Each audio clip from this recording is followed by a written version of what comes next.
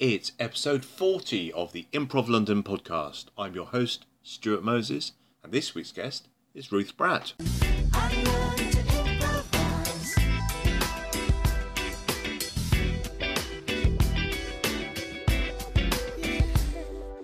Ruth Bratt, welcome to the Improv London podcast. Thank you very much. Yay! Can add that in. How are you? Oh yeah, good. All good. Getting ready for Edinburgh and all that entails. But yeah, What does that entail? What does that entail? Well, it entails for Showstopper we do a week's intensive workshopping. We don't call it rehearsal anymore because people get weird about calling improv stuff rehearsal. How do you rehearse improv? My response to that, which I didn't create, was a football team. Yes, that's what we always say. Maybe I've got it from you. Yeah, constantly talking about football team. So we've just done our weeks long rehearsal workshop. What's that involved? So it's basically every year we try and push ourselves further to do something different. We're not a group that go, hey, yeah, we've nailed it, it's fine, we're sorted. We're always trying to kind of push what we're doing and the boundaries of what we do. And, it's mostly what anyone would do, kind of workshopping, getting good at improv. So the basics. How do you get good at improv? I'd like to know do lots of it. Do lots of it, but with focused attention on, because you can do lots and get into worse habits than you were already in. I think. Right. So it's always good to have an outside eye.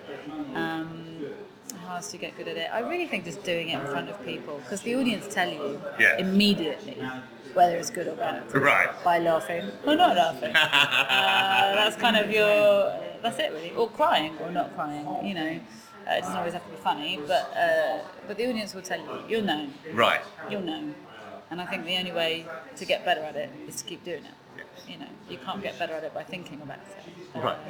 Or talking about it. Oh, So. no, that's unfortunate. It's like I put in a few hours of this podcast. I was hoping by the end of it I'd suddenly be really good. Oh, maybe this will be the last episode then. Yeah, there is that. I'm imagining that if someone's listening to this podcast, they know about Showstopper. I hope so, yeah. I like to think everyone knows what it is. No, that's not what it is. So, when you meet people who don't know, how do you explain it? Well, it's an improvised musical. It is what it says it is. So when we started doing it 9 years ago, what we wanted to do, the aim of it was to create a musical. That's always been the aim. So the fact that it's improvised is kind of by the by. Right. Yeah. So we weren't interested in.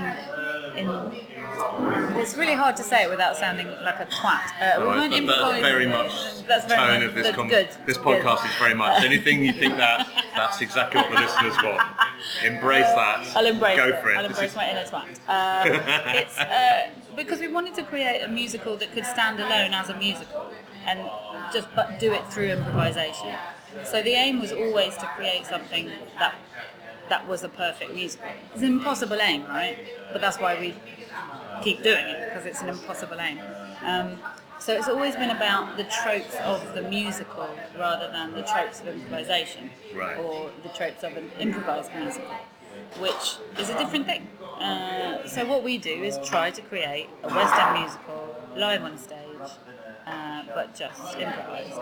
So we're always, which is why we're always pushing ourselves, because we're always aiming to get better at singing and better at creating good songs. Like our thing is always that the song should be great. That's what we're always aiming towards, even though it's improvised. Yes. And the other thing is that we've always said, because of working with Ken Campbell, it should be better than scripted stuff. Because if it's not, what's the point? Because if you can't improve, if you can't be better than scripted, you might as well spend your time scripting something and creating and making a honed, wonderful piece. So there's got to be a reason why you improvise it, and for us, that's kind of got to be better. And better doesn't necessarily mean, but it's something to do with the liveness of it as well. That I've gone totally off point of what I would normally tell someone when they ask what showstopper is. This isn't your usual audience. So you're trying to.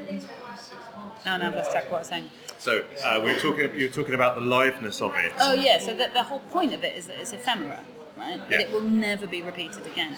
And I know, and sometimes that's a shame because you create something so amazing and you go, oh my god, I'd love to see that again, I'd love to do that again. But that misses the point of it because it only works in that moment because it is of that moment and in that moment. And I think that's what I love about it is that once you've done it, it's done, it's gone, and you can remember it, or you can, people can talk about it. We've definitely had people come up to us. We had some people. It was last year in Edinburgh, came up to me and started singing a song at me, and I was like, wow. And it was a song that we'd done like 3 years ago, and they still sing it. That's lovely. It's really lovely, but it's very strange that you go, oh right, yeah. And like I woke up the other morning and I was singing a song, and I said to Adam, I went, is that one of ours, or is that a real song? Is that one we sang? And it's one we sang like 7 years ago or something. Wow. And it just popped back in, like, Yeah. Yeah, it's weird. It's very weird. But so yeah, it's the ultimate ephemera. But it's an improvised musical that we are trying to do as well as we can, as if it were a real musical.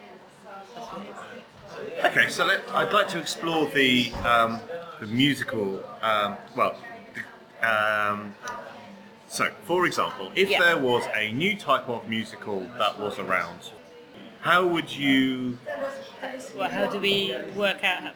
So what we do is we listen to every musical that's out there. So when we started, we had like a few because we'd always get the same ones.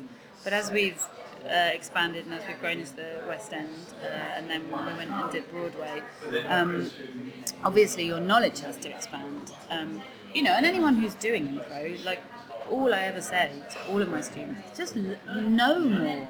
Like know more about the world, about literature, about art, about science, about everything. Like my knowledge of science is nothing. Yeah. But I'm constantly asking, like, okay, so explain gravity to me, or because the more I can kind of have an awareness of things that are out there, the better, right? So it's the same with musicals. So now I think we have a list of 300 musicals. Wow. And it is constantly growing. So last night we did the West End, the last one, the Lyric, and one of Slow Boats. Slow Boats, yes, set in the queue for Dover. And one of we call them our super fans because I think they've earned that title. They come and see all of the shows, and they now come and see us in loads of other stuff as well. I mean, they're incredible and they're lovely. And one of them said to me, have you heard of this musical, Elizabeth, I think she said it's called. And it's an Austrian musical. And I said, no, I haven't. So she sent me a YouTube link to it. So I will go and listen to that because there's constantly new stuff. So when we start, when we find a new thing, we listen to it a lot. And then we work out what are the tropes of that musical, what are the things.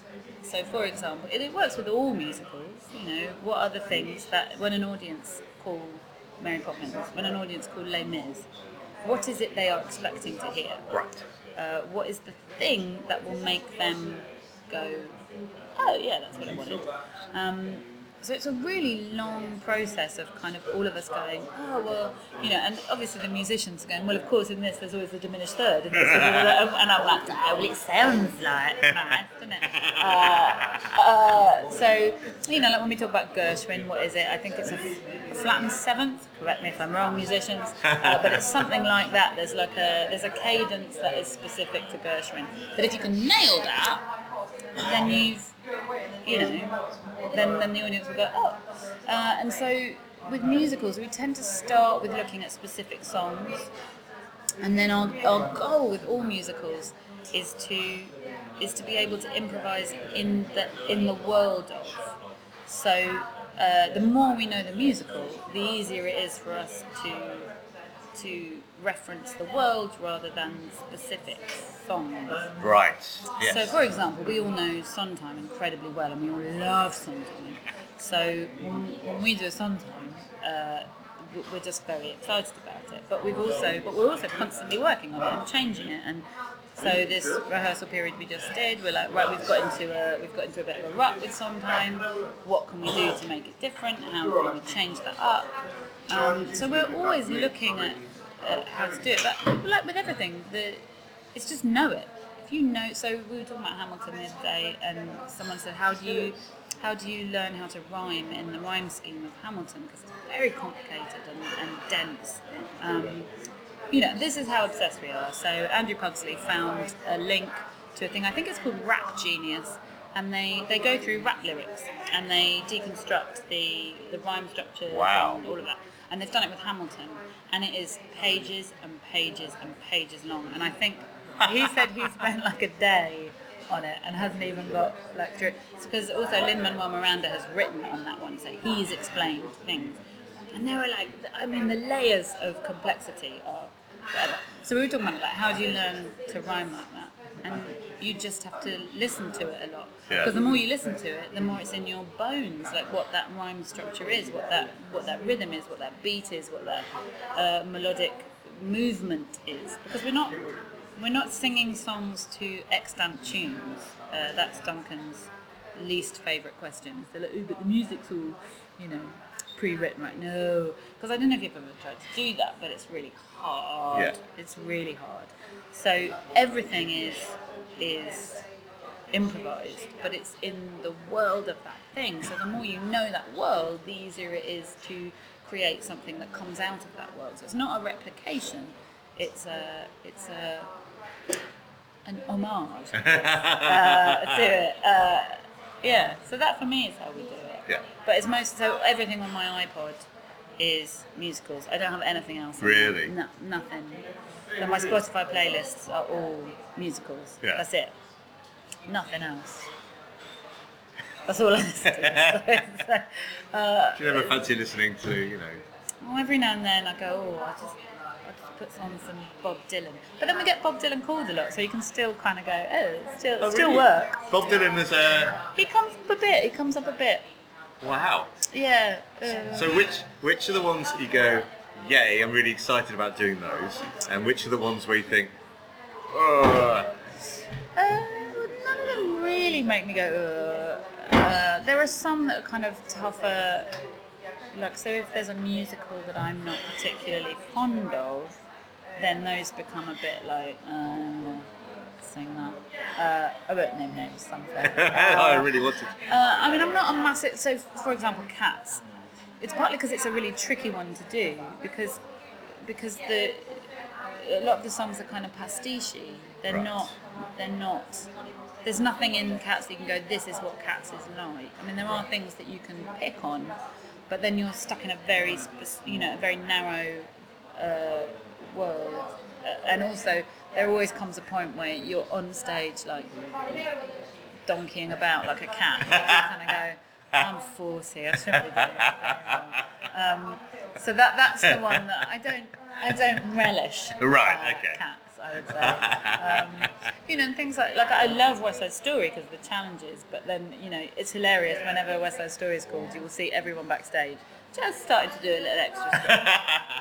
Because we know we're going to have to be like leaping around. The ones I really love, like I love it if we get Sondheim. I love it if we get Hamilton. We all love Hamilton. We're all happy to do that over and over and over again. It's very exciting. We used to love it when we got London Road, and it's very rare that we get London Road, but we just love London Road, and that's a great one to do.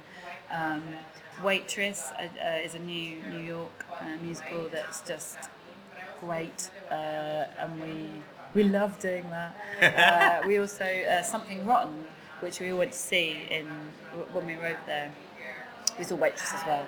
We saw as many shows as we could because we were like, oh. So we went to see Something Rotten, and thank God we did, because then the next night they called it, because there's so much more on it over there. They're so on it. Yeah. And Something Rotten, if you haven't seen it, or because it's not over here yet, or if you haven't heard, just look at the soundtrack. It's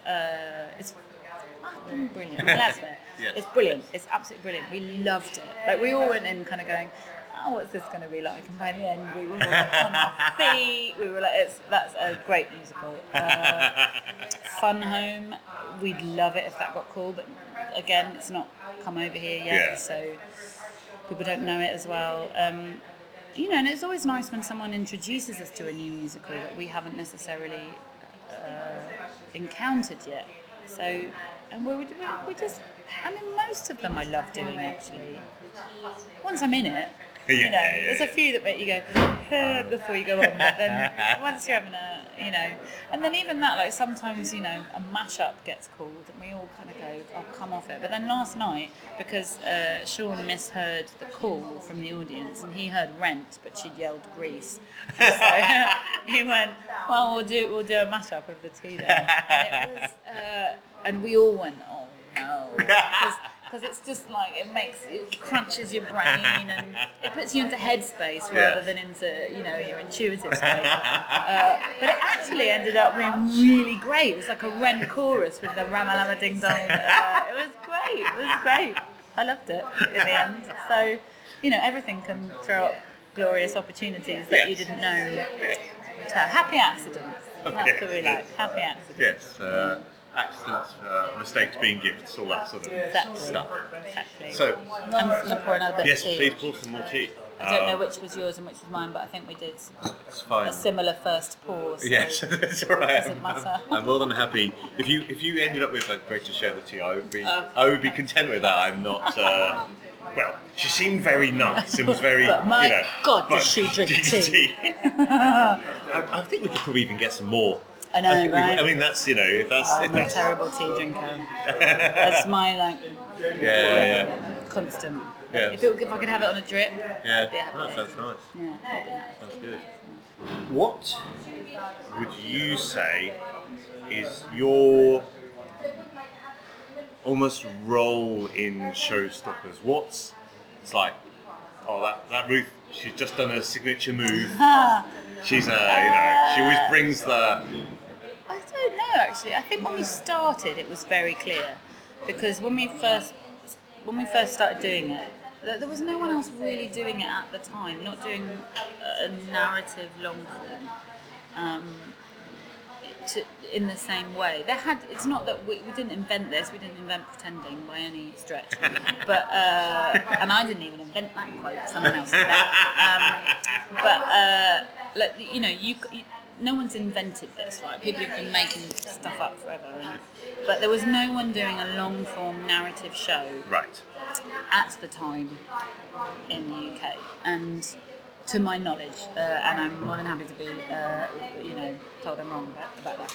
But we didn't have anyone to learn from particularly. We had, you know, people who helped us a bit, but we were kind of making it up as we went along. And the people who came together in that first group were a real mishmash of kind of backgrounds. So they were like proper actors. And then there was me and Pippa, who were just clowns, you know, and that we'd come from, I mean, you know, acting, yes, but we'd come from the comedies route. That was how we started. That was how we knew each other. That was, you know. So when we first started, and it was very interesting actually, because in most, you know, there's always these discussions about women in improv, blah blah blah, and I have always been either incredibly lucky or just, I don't know. I'm in favour of women in improv. I think that's a good thing. Well, why would it ever be a bad thing? You know, but we were always the funny ones. That was always the role. So I've never, and in Showstopper definitely, the three funniest people on stage when we started were me, Pippa and Lucy. Right. And the boys did the serious acting. Yeah. So we never, in that, and also in all the other groups I've had, so Scratch, which Pippa and I were talking about the other day, and we were saying actually we were doing something then that I think we underestimated kind of what we were doing then, because we were kind of breaking ground and going, this isn't interesting us, what can we do? And then we created our own thing out of that, you know, because again we wanted to do narrative stuff, because this was before Showstopper. and there was no one to ask. And so we did. We we just had a friend who'd seen a narrative show, and he went, "This is what I remember from it." And that was how we pieced it together. Like, it wasn't even you that had seen it. No. It was a friend. Who went, "This is what I think happens." And we went, "Right, we can work this out." So that was kind of, so we worked it all out for ourselves.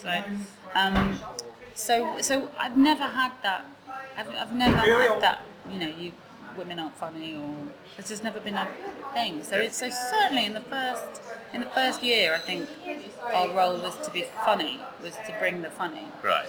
And then it's changed so much, because the more we've done it, the more rounded our skill sets have become. So I would really say that my role in Showstopper is to be everything in Showstopper, depending on what is needed. So there are times when it's no help for me to be the funny one. Yeah. Like, I need to be serious, and I need to be emotional. I mean, we always need to be emotionally rooted, but you need to be the thing around which the insanity revolves. And at other times, you can be the insanity and let someone else be the anchor. So it and that can change within a show as well. So I guess my role in Showstopper is to be utterly malleable and ready for anything, which is kind of everyone's role in Showstopper, I think. We've moved outside now because... It's very nice out here. It is very nice out here, isn't it? It's summer. It was like they wanted to make the noisiest possible environment. Do you think the staff at the ICA, they really hate podcasts? Yeah. And they've got a real thing against podcasts. They're like podcast fascists. I imagine a lot of people do record podcasts, though. I can imagine that must be quite annoying. Yeah. Well, we weren't doing any harm. Oh, no. Sitting there drinking their tea. Yeah. But now we're just across from Lord Kitchener's house. Yes. So there we go. Is that Lord Kitchener's house? Yeah, it's Kitchener's house. Oh, I did not know that. Yeah. We're up the road from William Gladstone's house. Oh. Yeah. Yeah, and we're really near the old Texas Embassy, which was we were the only country to give them an embassy. Really? Yeah, when because they declared themselves a separate country. I can't remember when, and England or Britain recognised it, so it had an embassy here, but it was just to piss off the French and the Spanish, basically. I didn't realise that, because I remember seeing that Texan embassy. Yes, it's weird, isn't it? Yeah, I thought it was a restaurant. Yeah, no, it was an embassy. Just, Wow, I've learned something new. Yeah. I've learned many things while recording this podcast, but not the actual nature of the Texas embassy before. I was a tour guide for a long time. You were a tour guide? Yeah, that was one of my day jobs, tour guiding. What was that like? It was all right. I was the duck tours. So we got the one that goes on the river as well. Oh, wow. So yeah, I had a lot of fun. It just got to a point where I couldn't do that and do Showstopper. And it's like, one of them have got to go. Yeah, because it was mostly just like the stress on my voice, because you do 5 tours, so each tour was an hour and 15. Yeah. But that's not including traffic. Yeah. So the reason I know about the Texas Embassy is we used to go past it, and then one day we broke down by it. So I just took them all on a bit of I said, should we go on a walking tour? And it was really a voyage of discovery for me as well. And we sort of wandered around London for a bit, and then I went, just okay, bye. Yeah, that was my old job. Oh, the good old days. Yeah. How does one get into being a tour guide? I mean, I imagine there's going to be listeners who are going to think, well, I really like what Ruth does, so I'm going to copy what she's done. Yeah, I wouldn't copy my career trajectory. I wouldn't suggest it to anyone. It was because, I did it because... You really love being on the land and being on the water as well, but you couldn't find a job that combined the two. Yeah, that was it. Why did I do it? It was really flexible. Oh, right. It was really flexible, and that was what I needed. And I had a friend who worked there. It's a good job for jobbing actors. Yeah. I'd recommend it if you need a day job and you need flexibility. It was really good. The ducks particularly. I don't know now. I think it's kind of I think it's become a bit more profesh. Really, than it's it gone was. commercial. Yeah, Back in the early days, it was yeah, much more. in you the know. old days, I think it was a bit more relaxed, but they've had to be less relaxed. I think. I mean, I had to do sea survival training. and, Wow. yeah, it was amazing. It was terrifying, but I did it. Yeah. Yeah. What, you actually in the sea? No, so you go. There's a in where is it? It's somewhere. It's like Gravesend or somewhere in Kent. Kent. Yeah, somewhere like yeah. I think it is Gravesend. Anyway, there's a sea survival centre, and they have this massive pool, like huge pool, with a 10-metre diving board, and because that's the highest you have to jump off to prove you've done your sea survival. Wow. It's really high. Yeah. It's fucking horrible, and you have to jump off it 3 times. All right. I hated it. And you're wearing a life jacket, so it's not just like jumping off that's bad enough, but you have to, there's all these safety things, because obviously when you have a life jacket on, it bounces up when you hit the water, and when you're from that distance it can like break your neck and stuff. It's really great. And so you do all this jumping off it, and then they make you do like an actual emergency situation, and that's when they put on the wind machine and the rain machine. Wow. And so the water's like broiling around, and you jump. Everyone jumps off. Someone has to be captain. I was the captain because they voted me captain because I'd overcome my fear like 3 times, and then everyone jumped off, and the captain has to stand and watch everyone going over. Because you have to go down with your ship. Yeah, so you have to be the last one off. And I was up there with the instructor, and I went, it's only 3 times I have to jump off this to pass, right? He went, yeah. And I went, so I've done that, haven't I? And he went, yeah. I went, I'm climbing down. So the captain walked down, and then they have there's a life raft, and you then have to all get into this life raft, and it's hot. Once all the things are down, but you have to make it waterproof, obviously, so you can't have any air getting in. And it was awful. It was awful, but I did it. I've got the certificate somewhere. That's good to know. Yeah, if anyone's ever in trouble. Yeah, I've hoping, done sea survival. Yeah, so. I hope if we are in the sea, it'll be reassuring. Yeah, I'm pretty good. I know what to do. I wouldn't want to do it, but I know what to do. At least you qualified. Yeah, I'm qualified. Qualified in that. That's useful, qualified useful to do to know. it. Yeah. And how's that helped you? Yeah, it's really helped my career. Everyone should do sea survival training. You know what? It hasn't helped my career, but I've got a really good certificate. Sometimes You can put up validation in the loo, is all you need, really, isn't it? Yeah, sea survival. Yeah. You have one scary toilet. Yeah. I thought that this would be quite straightforward, but you But appear no. to have reassured me about your sea survival skills. Yeah. You never know. There's water. You get in trouble, I can help you. Yeah. So,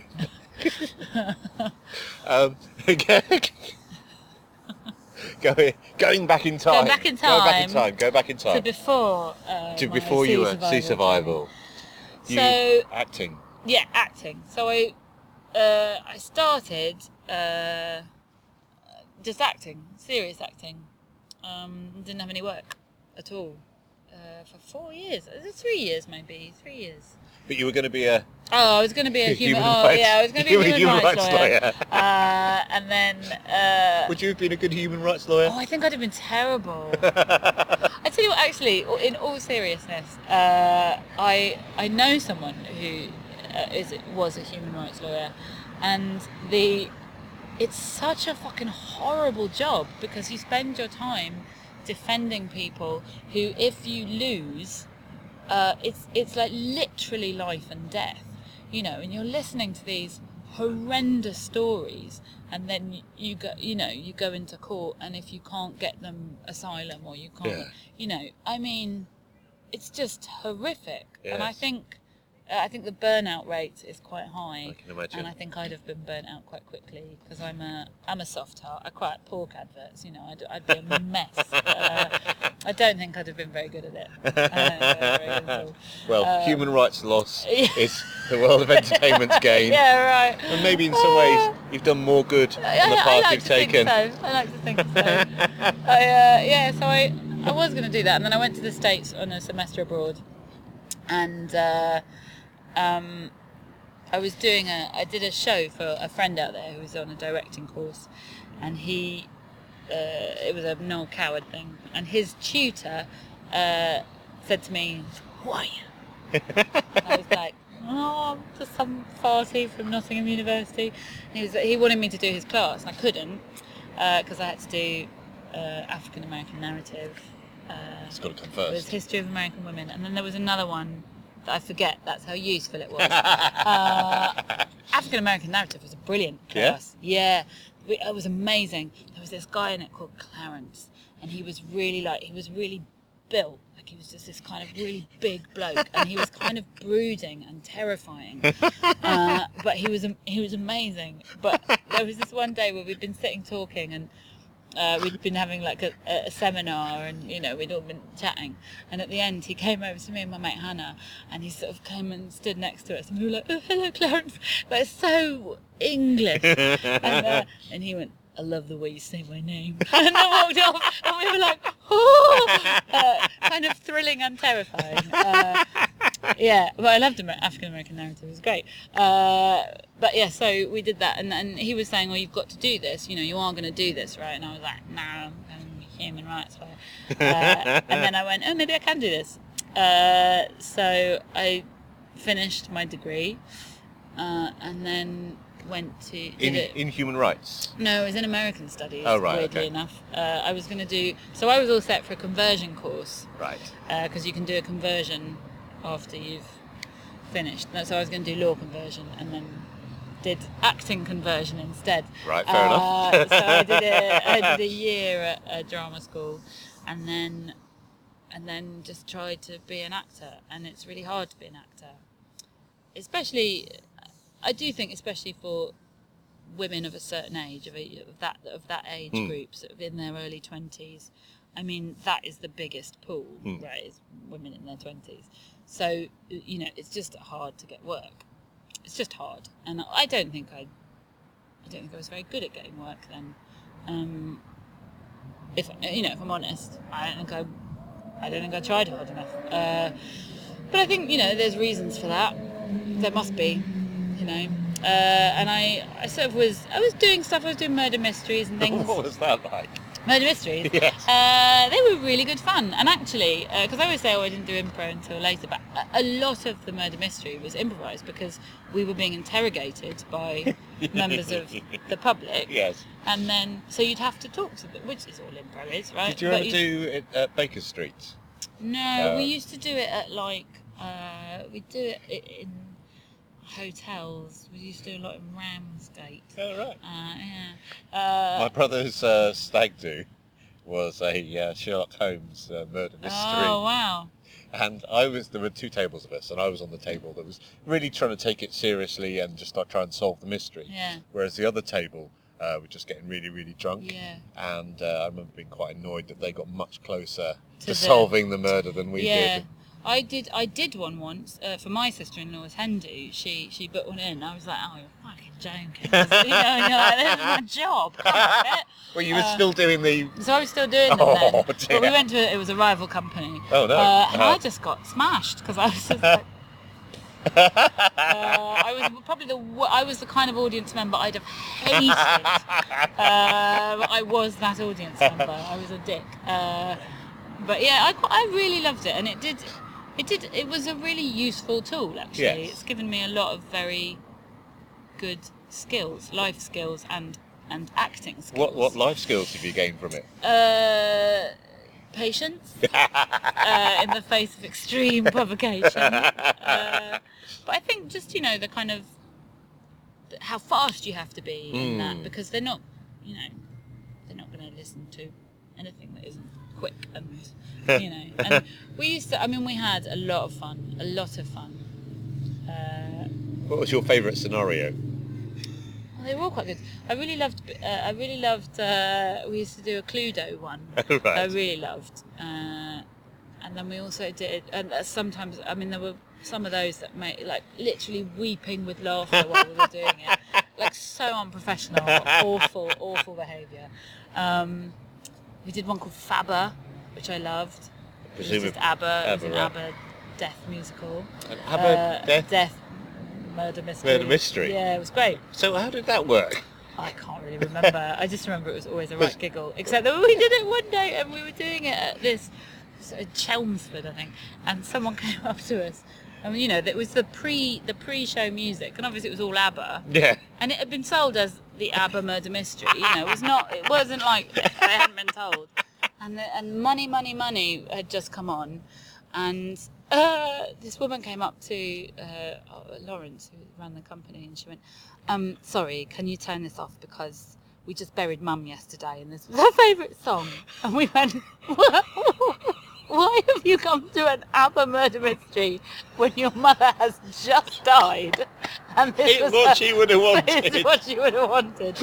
We were all just sort of like, "Oh, okay." I mean, there were great stories from that, and we've often, like, a few of us have talked about, like, wouldn't it be great to do a sitcom about it? But I don't think anyone would believe it. You know, like the guy who had a heart attack while we were doing it. Yeah, heart attack. Yeah, and then everyone else goes, "No, carry on," and we're like, "No, there's a man." They're like, "No, it's fine." Like, just craziness. I mean, yeah, it was wonderful. Yeah, it was a lot of fun. So yeah, I have fond memories of those. They were a really supportive bunch of people as well. Like, I still see a lot of them, and you know, my boss from then always comes and sees stuff we do. And, oh, cool. Yeah, and actually it was meeting. So a guy who I worked with on that also did the Duck Tours, which is how I got into Duck Tours. So I did Murder Mysteries, and a friend of mine who was doing those kept going on at me to do a comedy course that she'd done. Was this stand-up then? Yes, it's a Muse Moose. It's a guy called Logan Murray, who is He's famous. Brilliant. Yeah. He's a brilliant guy. And she was going on at me, and I was like, yeah. And then, like I said before, like, all these, many of these stories, pretty much everyone I've spoken to who has these stories, they've split up with someone, and then they start doing what they actually want to do. So I split up with a guy, and kind of decided I was going to have revenge success. Right. So I started working really hard, and I got a part in a play that went up to Edinburgh. It was a play in a lift. Hang on a second. Before we do the lift, because that sounds good. So you did stand up before the play in the lift? No, so I hadn't started it then. Oh, right, okay. This was my turning point, basically. Oh, right, so okay. I did this play in a lift. It was which can't have fitted many people in the no, lift. about 15 altogether. Oh, that's a big lift. So it was a big lift. Yeah. But it was, it was a big-ish lift. It was a that's pretty big lift, actually. I mean, I don't know if I have, quite small remember expectations when it comes to right. lifts, but that seems quite big. Yeah, I mean, it didn't feel big. Well, not once you've got 15 people in it, so it's not. But yeah, so I think it could hold 15. And what would you perform in the lift? So we did, the first show I did in there was a show called The Service Elevator. It's a really brilliant play. And it's about brother and a sister who are, they haven't seen each other for years, and they meet in this elevator, and it turns out they're both there to assassinate the president. Oh, right. It's a really great show. I loved it. And we did that, I guess we did that lift for a couple of years. So presumably the lift didn't go up and down? No, the lift was like a static lift. Oh, right, okay. And it was, so the first time it was at the Brighton Fringe, so it was just on the beach in Brighton. Oh, right. And then we took it up to Edinburgh, and it just stood in the Pleasance courtyard. Oh, right, okay. I was a bit worried that it was no. You have to incorporate people going to their hotel rooms into the action. Well, we did do something like that at the Soho for a while. We did some sort of guerrilla theatre. I'm not good at that stuff. Don't like people. So I did that, and then because my mate had been saying, well, you have to come and do this course, and she was up in Edinburgh, and then I just met loads of comedians up there, and that whole world kind of enveloped me, and so then I did the course. What was your stand-up style like? It was very deadpan. Yeah. Yeah, it was really deadpan and silly. I hate the word surreal. A lot of people called that. It wasn't surreal. It was what I thought was funny, it was silly. It was silly, really silly, but deadpan silly. All right. I really liked it. I never quite found my stand-up voice, I don't think. I stopped doing it before I really got good at it. And that was just because I went, I'm never gonna. I had friends who were doing it, who were working incredibly hard at it because that was what they wanted to do. But for me, stand up wasn't the end goal. It was, it was part of my path to something else. Well, I didn't know that at the time, but that's kind of what it was. So I realised I was never going to work as hard at it as I would have to in order to be as good at it as I would want to be. Yes. So I just went, maybe I'll stop doing this now. I mean, I have friends who are still like, do it again, and I'm like, I don't know. Every now and then I have a bit of a, maybe I'll do it again, and then I go, no. But because I still have a lot of mates who are stand-ups just from that time. Yeah. And it's amazing watching that, watching people evolve. People who started at the same time I did and are now, have a proper career at it and are incredibly good at it. And it's, you put in the hours. There's no secret to any of this. You put in the hours, you put in the time, you get good at something. And then I was up in Edinburgh doing stand-up and comedy, and a mate said, my mate Gareth said, do you want to come and do my improv show? And I went, yeah, go on then. And it was it was really like sort of coming home, really. I got on stage, I started doing it, and I went, oh, this is it. Brilliant. This is it. This is the thing. What was the show? It was This Is Soap. Oh, right. Yeah. I don't think it was called This Is Soap then, but that's what it was. Right. It was that show that I think is still going in Edinburgh. So it's an improvised soap opera. And what was it about that felt so?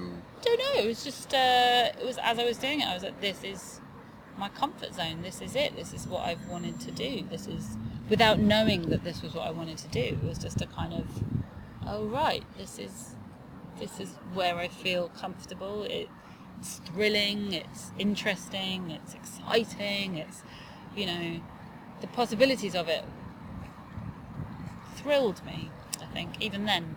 And I didn't know anything about it. And it wasn't even because when I started, so this is 2003, and in London in 2003, I think in the UK in 2003, there was not a lot of improv.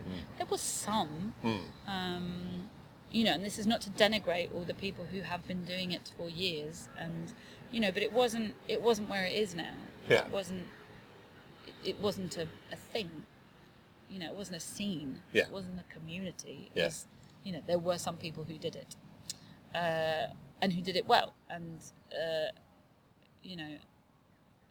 but it wasn't what it is now. I don't think, and if it was, I didn't know where that was. Yes. But it definitely didn't have that. It was starting. It was that growing, rumbling thing. Then I think that, and as more people found it, obviously it then grows, and and I mean just the amount of classes there are now Yes. compared to then. Yes. I mean there were hardly any then, and now there's tons. So yeah. But I don't know what it was. It was just like a when you know, you know. When you know, you know. Brilliant. Yeah. So after you did that, how did you continue doing improv? So Gareth knew a guy called Lloyd, and Lloyd used to run a thing called Improvity. And Did Improvity? I've not heard of Improvity. so Improvity, they were one of the few teams that were around then. I mean, there just weren't many about. So Lloyd ran Improvity, and it was just a short form kickabout in a pub that isn't there anymore. That's how long ago it was. It was on the corner of Lisle Street, in Chinatown, Yep. called the Polar Bear, I think. And we used to do it in the basement there. And so we were doing that, and then Gareth and I were like, this is great, but we felt that there was more to be explored. And we met a guy called John Moore, Big John Moore, who also wanted to try new stuff. And so we started our own company called Scratch, which then a year later Pippa Evans joined, who we met up in Edinburgh. So we were doing a show in Edinburgh, and she came and saw it, and then and then the next year she was with us up there. So what was the format of Scratch? So Scratch, it started out as a thing called the Soap Kitchen, where we kind of... Was that part of Scratch, or was that something different? It was the same group of people. Right. And we did a kind of soap thing. Right. But not... We were kind of feeling it out, trying to work out what that was. And then Scratch did a thing that we came up with, which is the Reduced Edinburgh Fringe Impro Show.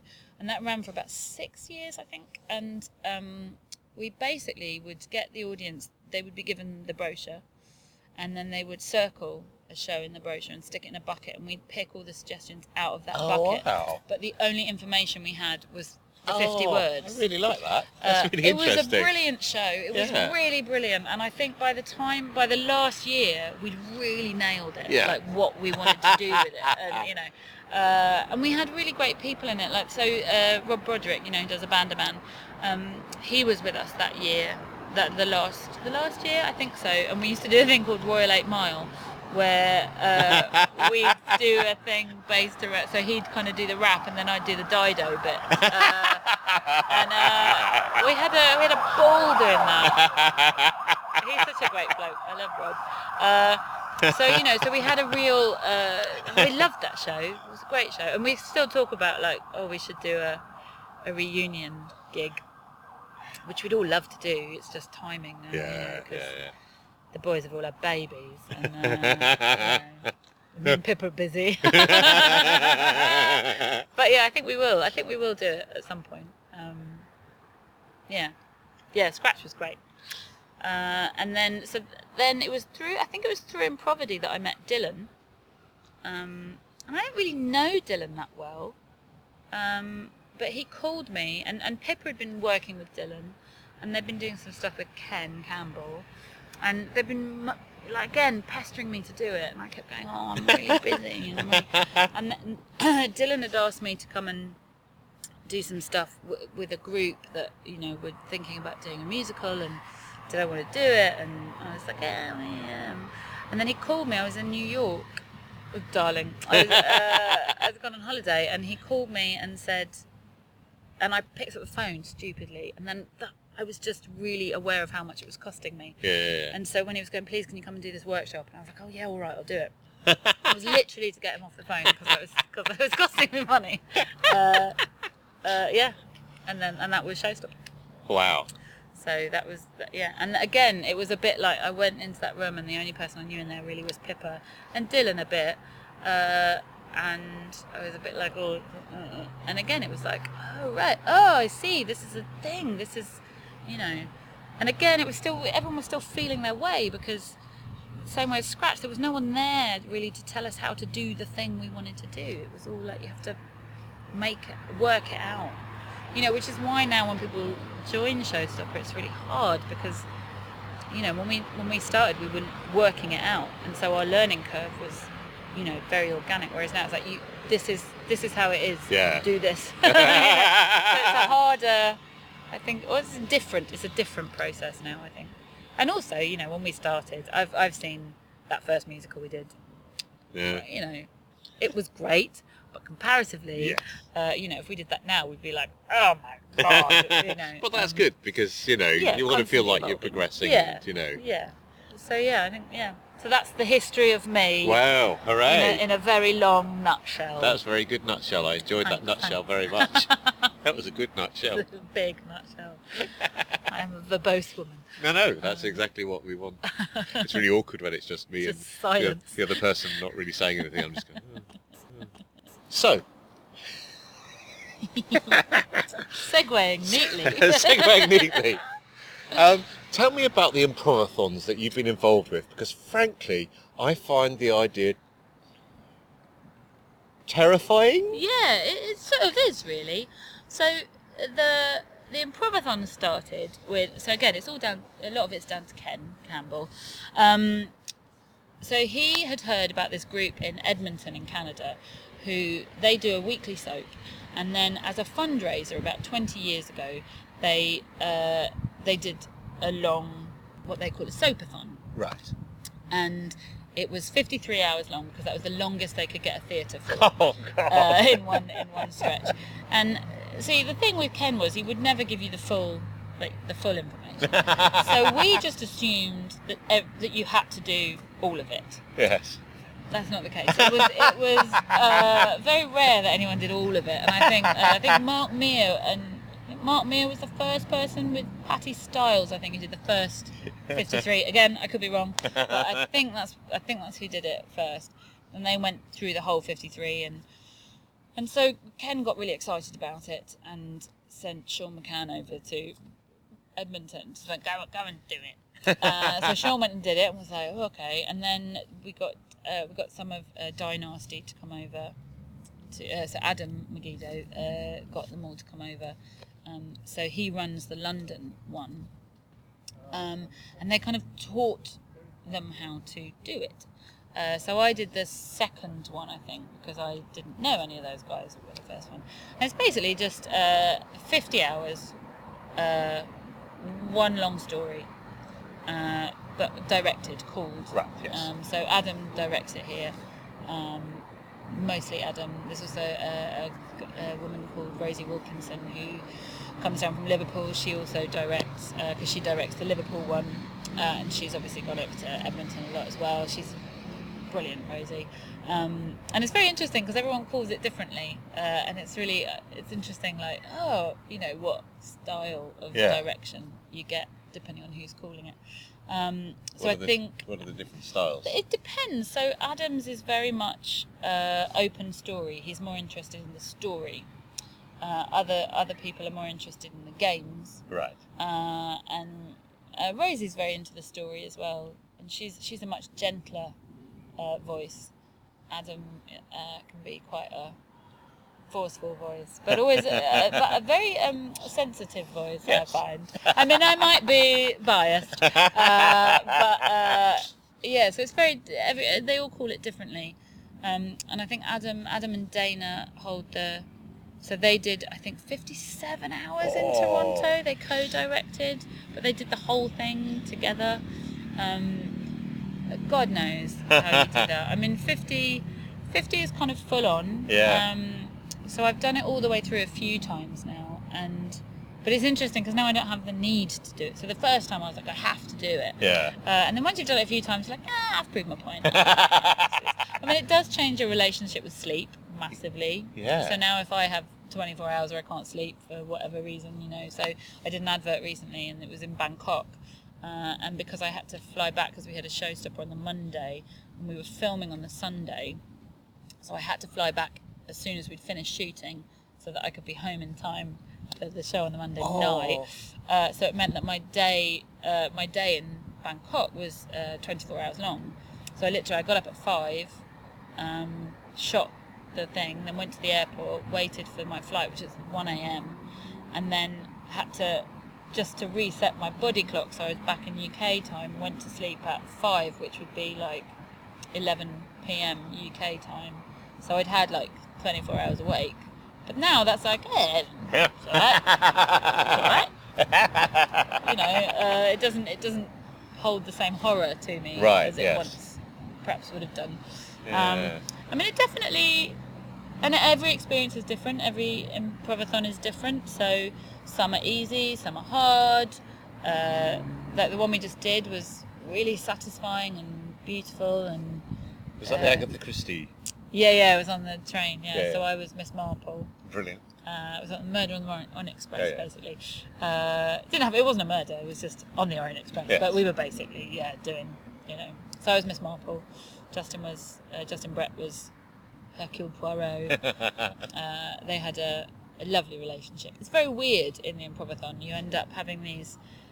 You live a life because you're you live it, and you really, we talk about soap crushes where you have a relationship with someone and you kind of, you live a life with them and you become very attached to them, and so one year I was playing Carrie Fisher and Mark Meir played this character called Geek Boy, and Carrie Fisher and Geek Boy had this beautiful, tragic, sad, lovely relationship, and there is a part of me that is still a little bit in love with Geek Boy, not with Mark, but with Geek Boy, and you know, that like there's a part of me that still believes I am Queen Victoria because I was her for 50 hours, and I really do believe I am her. You know, and you have these very intense relationships, and because all your censorship is down, you kind of are much more alive to them. And, Right. Yeah. Your censorship is down through lack of sleep. Yeah. Yeah. You have no control by 36 hours. You can't hold back. Yeah. So you do see some amazingly emotionally connected stuff, and you know, and so this year with the Poirot Marple thing, there was a scene that Adam had called where he said, you know, Miss Marple is kicking off about the fact that Poirot, in a foul-mouthed rant, she's kicking off about the fact that he doesn't love her, unaware that he's in the adjoining carriage and can hear every single word she's saying, you know, and I just was, you know, doing this wild thing with Justin listening in, and you know, and I was on the phone ordering a bed of swans and all this, just weird stuff, because it was all like a rant about, and you know, and and then eventually he came in, and I was like, I can't believe you've listened to all that, and it was hilarious, and then so Miss Marple just kind of collapsed and was like, why are you like this to me? This is cruel. It's unkind. And then Poirot just crumpled and was like, 'cause I'm terrified. And all of a sudden it was this tiny connected scene that was out of, you know, this maelstrom. And that's what you get in the Improvathon that I think you can get in other stuff, and we do try and do in Showstopper, you know, that kind of really emotionally truthful, connected stuff. Again, sounding like a bit of a dick, a bit of a twat. This is what people listen to the podcast. So I think getting that emotional truth is what's exciting for me, and why the Improvathon is, you know, you can hit. I mean, again, like this year, there was that one scene, and it's so hard to describe, and I have never laughed that hard. I think it's the funniest thing that has ever been on a stage ever in the history of theatre. I mean, it was hilarious, and it was just a guy called Donovan Workan, who's one of the Edmontonians, he's like a ball of comedy genius, and it was him and Dylan and a guy called Tristan, who were all camping together, and they'd made this tent for them, and then it was just physical comedy of them all lying on top of each other. It was basically just Donovan pushing it like this comedy gold. It was, I mean, you rarely see that kind of thing, and then when you do, you're just like,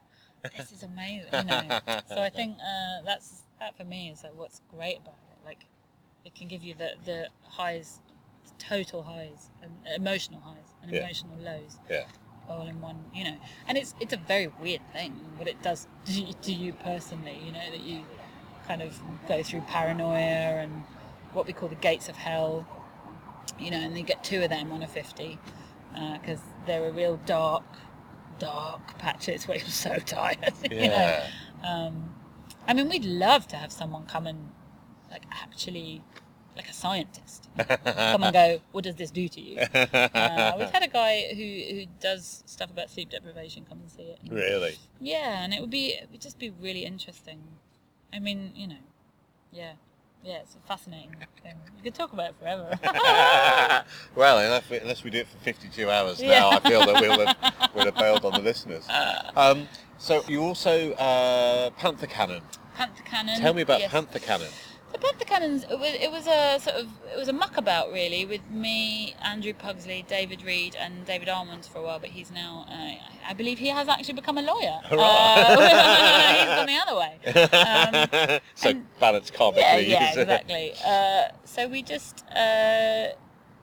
we just sort of wanted to try something.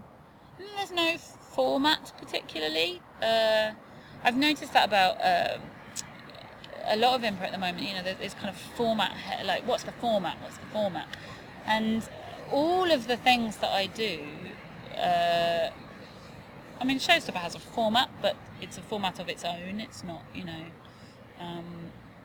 but everything else I do, I'm like, there's no form, it's just people improvising. That's it, we're improvising. So often when people ask, so with Panther Cannon, they're like, what are you going to do? We're like, I don't know. And for a while, so when we started, we got people to write the suggestions on ping pong balls and throw them at something to catch Oh, right. them. Yeah. Um, Like impromptu Shakespeare do that at the moment. oh right, yeah. I didn't know about the ping pong thing. This is more of a thing than I realised. Yeah, we've stopped doing it now because we don't need to anymore. I think we kind of partly because we ran out of ping pong balls. And it was impossible to get any more. Yeah, Run out now. we didn't do it one day, and then It seemed to and be then fine. we went, maybe we won't do it. So Yeah, you wrote suggestions on the ping pong balls? No, they wrote. The Oh, audience people did. wrote. Oh, right, okay, yeah. Yeah, no. So I think, from what I gather, Impromptu Shakespeare, they've written Yes, suggestions on. and then people. yeah. Yeah, no, we used to give audience members ping pong balls when they came in. Ping pong balls are hard things to write on. Oh no, not really. They're hard to Really? get the writing off. So I went, we must be able to save. This is a real waste of ping pong balls. And so I bought some graffiti remover because I went, I'm going to save all these ping pong balls. I'm going to do this. And the boys were like, yeah, Ruth, right. And then I sent them a picture of my attempt, and basically all it did was it stripped off the outer layer of the ping pong ball, but just left the words. So it was like it was the least effective recycling attempt ever, and I nearly killed myself with the fumes from this graffiti remover, and they all just laughed at me. So we did it. So because so when did we start Panther Cannon? I can't remember. Like 5 years ago. Something like that. I don't know. Did we just commit? Well, yeah, 5 years. 5 years ago. So we did that. And then, we sort of ran out of ping pong balls one day, and we did one that was a shorter set, and then we didn't use the ping pong balls, and then we went, oh well, let's not use them anymore. Yeah, no, we've done that. Somewhere the ping pong manufacturers are going, well, thank God we've still got Impromptu Shakespeare to keep us in business, otherwise the children can't go to school this year. Yeah. So that's Panther Cannon. I do Ghost Couple with Dylan, which Wow, is, tell me about Ghost Couple. Again, there's no format. It's just me and Dylan donkeying about on a stage. It's kind of we heard. So I found the phrase Ghost Couple, but it's a bit like Panther Cannon. We were sitting there going, "What's a good name for a show?" And Bang Sorry was one that I really liked, but we didn't go with that. We went with Panther Cannon, which was the name that Andrew had seen on on train reservations in the seat Oh, back, yeah. and he'd gone and looked along, and there was a Mr. and Mrs. Panther Cannon, which he thought was, so that was why we're called Panther Cannon. I thought it was your love of kind of military history and Yeah, well, I mean, jungle. there is that. Maybe there was some way of combining those two loves together. Yeah. So that was where that one came, and then Ghost Couple. That was something that caught my eye, and we were called DNR to start with, just because we did a gig, and it was literally just someone said, "Can you two do something?" And we went, "Yeah." And they said, "What are you called?" And we went, DNR. It's like D and R, and then it was DNR, and we were like, all right, that's what we're called. Yeah. I think it was Hoopla that we came up with that. But then Ghost Couple arrived, so we've... Ghost Couple's a sort of better name. Yeah. Yeah, we like Ghost Couple. So we kind of are just working out what it is by doing it and seeing what happens. And then the other group I do is the Glenda J Collective, which is me, Pepper Evans, Carrie Lloyd, and Josie Lawrence. Wow. Which is brilliant. How did that come about? How did that come about? All of us guest with the Comedy Store Players now, which is an utter delight and joy. I bloody love it. It's really good fun. It's just fun. They're really fun people. And we'd kind of, I'd done, how did that come about? Oh, I was up in Edinburgh a couple of years ago, and they asked me to do the What Does the Title Matter Anyway, which was the Whose Line Is It Anyway, but they didn't call it Whose Line Is It Anyway. Right. How does the title matter? Yeah. And they said, would I guest in it? And I went, yeah, okay. And I kind of knew Josie anyway a little bit, just, and then it was a bit like, this is what I imagine it was like anyway, like a 60s band where the drummer's died of an overdose and they have a new drummer and the audience are all like, yes, who's that? That was kind of what it felt like in a beautiful way, but of course, it's Josie, it was Josie, Greg Proops, Steve Frost, and then Clive Anderson. So of course, no one knows who the fuck I am, and that's totally fine. But it was in the McEwan Hall, so it's massive, you know, and it was a bit like, but so that was when I did my first gig with Josie, actually on stage with her. And she's so lovely. I absolutely adore her. And, you know, there is a crazy thing of going, here is the person, and I get it a lot when I'm at the Comedy Store. And, you know, because we knew Mike McShane as well, because we met him years ago, and he came and did stuff with Showstopper. And, you know, these are people that you kind of, that made you think you could do this, right? Yes. You know, doing Whose Line, and you kind of watch that on a Friday night and go, oh, imagine that being your job, you know? Yeah. So it's really exciting to work with them, and they're all lovely, and I am utterly thrilled and delighted that I get to play with them. And so yeah, so Josie, so for years Josie's kind of been the only, because she's the only woman in, you know, not the guests. There are other guests, but so for years she's kind of been the only woman, and I think she was like, let's do something. And we were all like, yeah, let's. So, you know, in the classic improv style, yes. And so we came up with this thing, and we're still working out exactly what it is, but it's one of the most joyous things to do. It's just it's great, and it's the fact that it's for women. It's not like that. We don't advertise it as that. It's not like we're going, yeah, it's women prov, or it's, you know, whatever, chick prov, or whatever you want to call it. It just so happens that we are all women, and it's a really delightful experience, and it's like being let loose. And it's really like being let loose, and what I love most about it, I think, actually, is like when you're standing on the side and you're watching the others doing it, and it's just, you know, you're like, this is the best ever. So yeah, I really love it, and I mean, it's been incredible, actually, how because of how much improv's grown, and you know, that you do get to meet these people who are, you know, sort of the first. Yeah. That over here, you know. Yeah. Yeah, it's very exciting. I love it.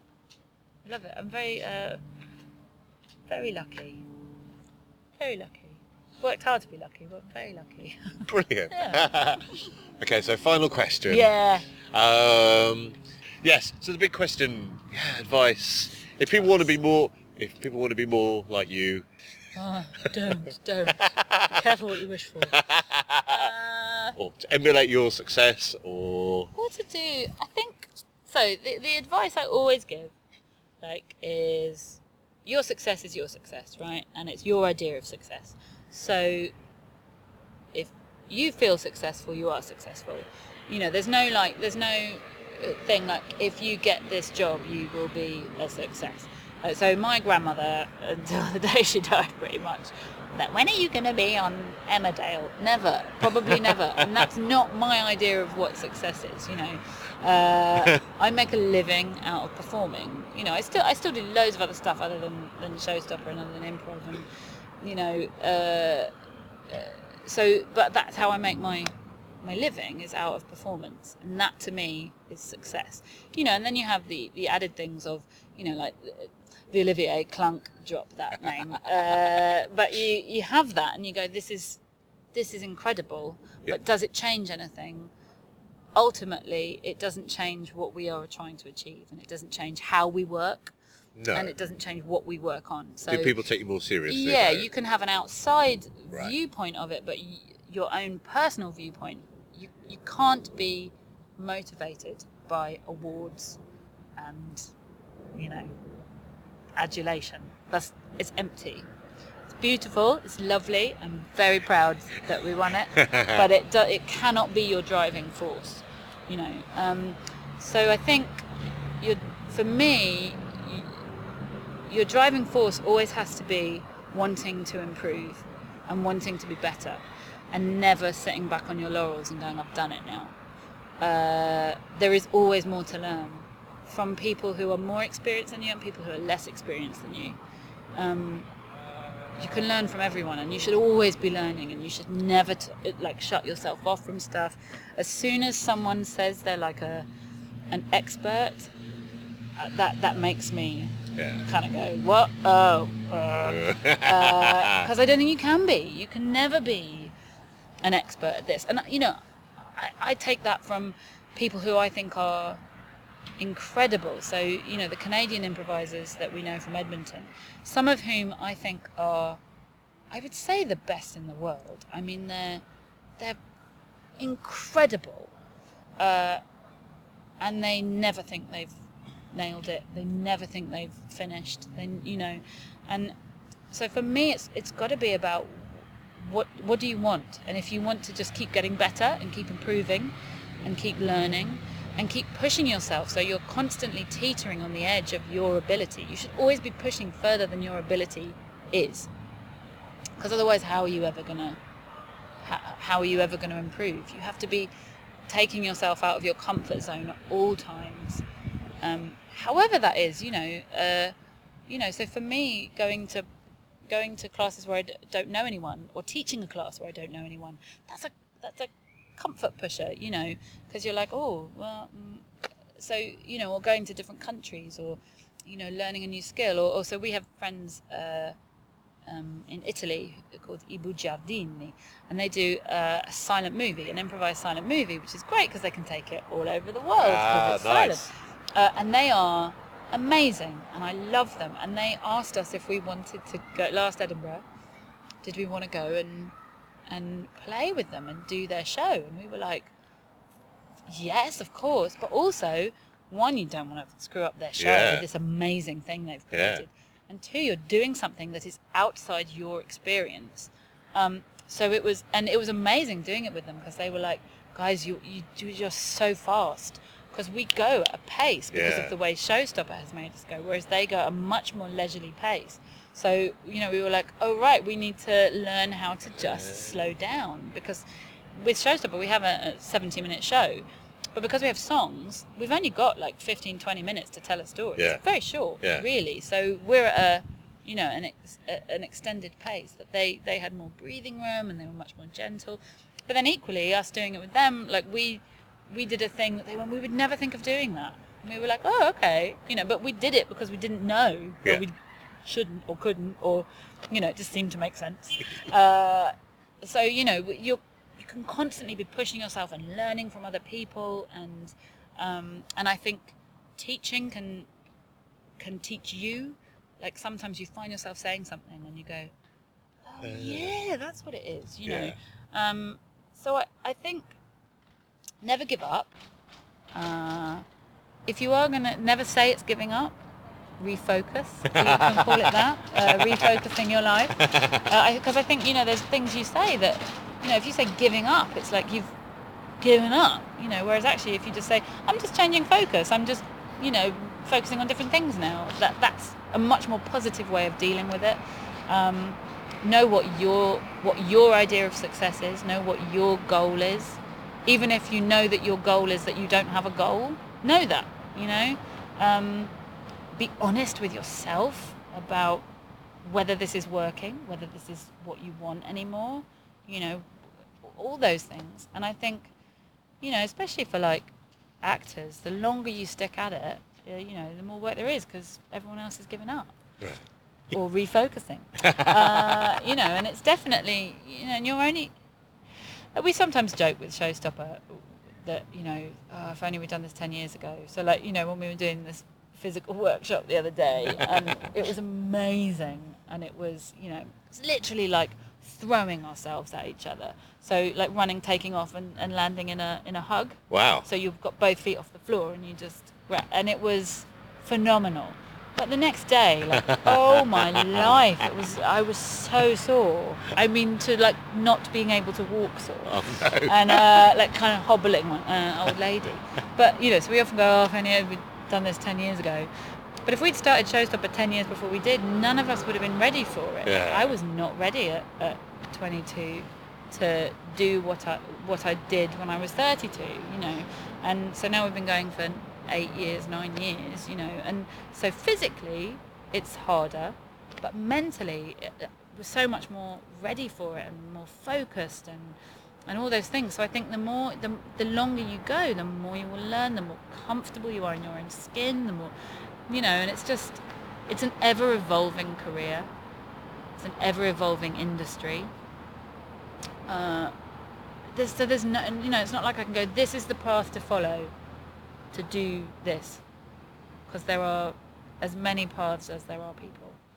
And I think it's just about determination, bloody-mindedness, and just, and it constantly changes. I look at what I'm like now and the things I will and won't accept, and that is, now I'm much more like, nah, not happening. Yeah. Whereas, when I was 20, I was like, okay, whatever, yeah, do whatever. Whereas now I'm like, no, been there, done that, not happening again. So I think it's because you are always learning, and you should be learning, and if you're not, then you need to look at that and start learning again. You're never finished. So your career can't ever be finished, because I'm not a finished product. I know that in 10 years' time, I'll probably listen to this, if it's still around, and go, oh, God, what are they talking about? But that's a good sign, because that means that's a really good sign. So I don't know. The only advice I can give is just keep working at it. They say it takes 10,000 hours to be an expert, and it's not a lie. Yeah. And I don't think, and I think with this, you can never even get to that. 10,000 hours isn't even scratching the surface of what you can do, and also knowing that it's not a steady climb. It's like, you get better, you plateau, you get better, you plateau, you get better, and I think you should probably think about refocusing once a year. I probably have, all right. Once a year I probably go through this just isn't working, I should probably stop. And you're kind of going, and I think it's also good to know that so people that you think are sorted and are, and are doing well and are totally on top of it, are probably just as insecure as you are. And that never goes away, and it shouldn't go away. You should never just be going, yeah, I'm totally fine, and I'm, we're constantly kind of reevaluating, and oh God, maybe I'll give up, and then you talk it through and you go, no, I don't think I will. And it's not, there's no kind of like point at which you're just comfortably, because all of this stuff, like, it could go tomorrow, it could go like that, and I'm really aware of that, and really, kind of like, right, so if it did, what would you do? You'd find something else to do, so yeah, that's my short answer. That's brilliant. Thank you very much. You're very welcome. Thank you very much. Hours and hours of philosophical nonsense. It's not philosophical. That is what my podcast is all about, though. It is the philosophical things that may or may not be philosophical. I made this. That's improv!